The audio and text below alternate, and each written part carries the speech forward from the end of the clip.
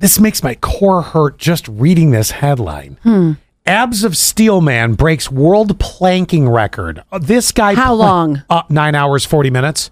Oh my gosh. How is it that when a minute, sometimes you're watching the clock, a minute at the end of a workday is the longest minute of your life. A minute planking is the longest minute of your life. Yeah, it is. Yeah. 9 hours planking is hell. This guy set a new Guinness record, and it's 9 minutes longer than the previous one. So some other sorry schmuck ended up doing it a long time too. But oh God, no, nope. That is not my life goal. No, at all.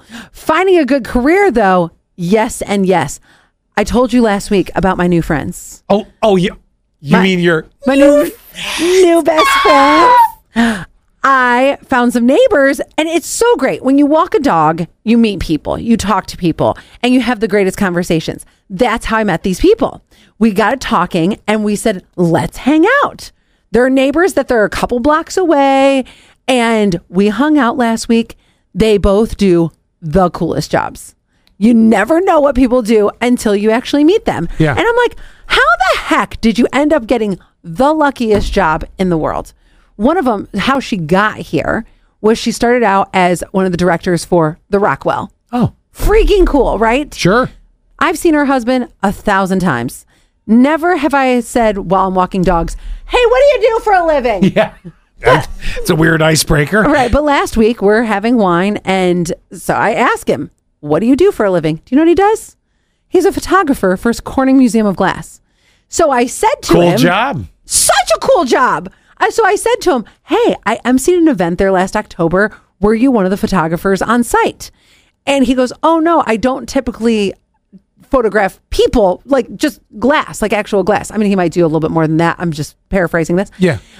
And I'm like, how does somebody get so lucky? Two people, by the way, who are married, get so lucky to have two of the coolest jobs. If you guys have a cool job, see, you never know what people do until you talk to them. You're right. If you're listening and you have a cool ass job, what the heck do you do? And how did you get that job? I never asked them how they got the job. I'll even go one step further. If it's not you, but you know somebody and you're just like, wow, how did they fall into this? That is really cool. Right. It's so special. It's so, I would say, niche. A lot of these jobs are so niche that it's like, how did you know? You got lucky in your career. What to do? You really got lucky in your career. That's what it comes down to. Because some people are chasing it their entire life. I would think that the photographer is talent. Well, yes, but I also am a big believer of right place, right time, and just a degree of, luck.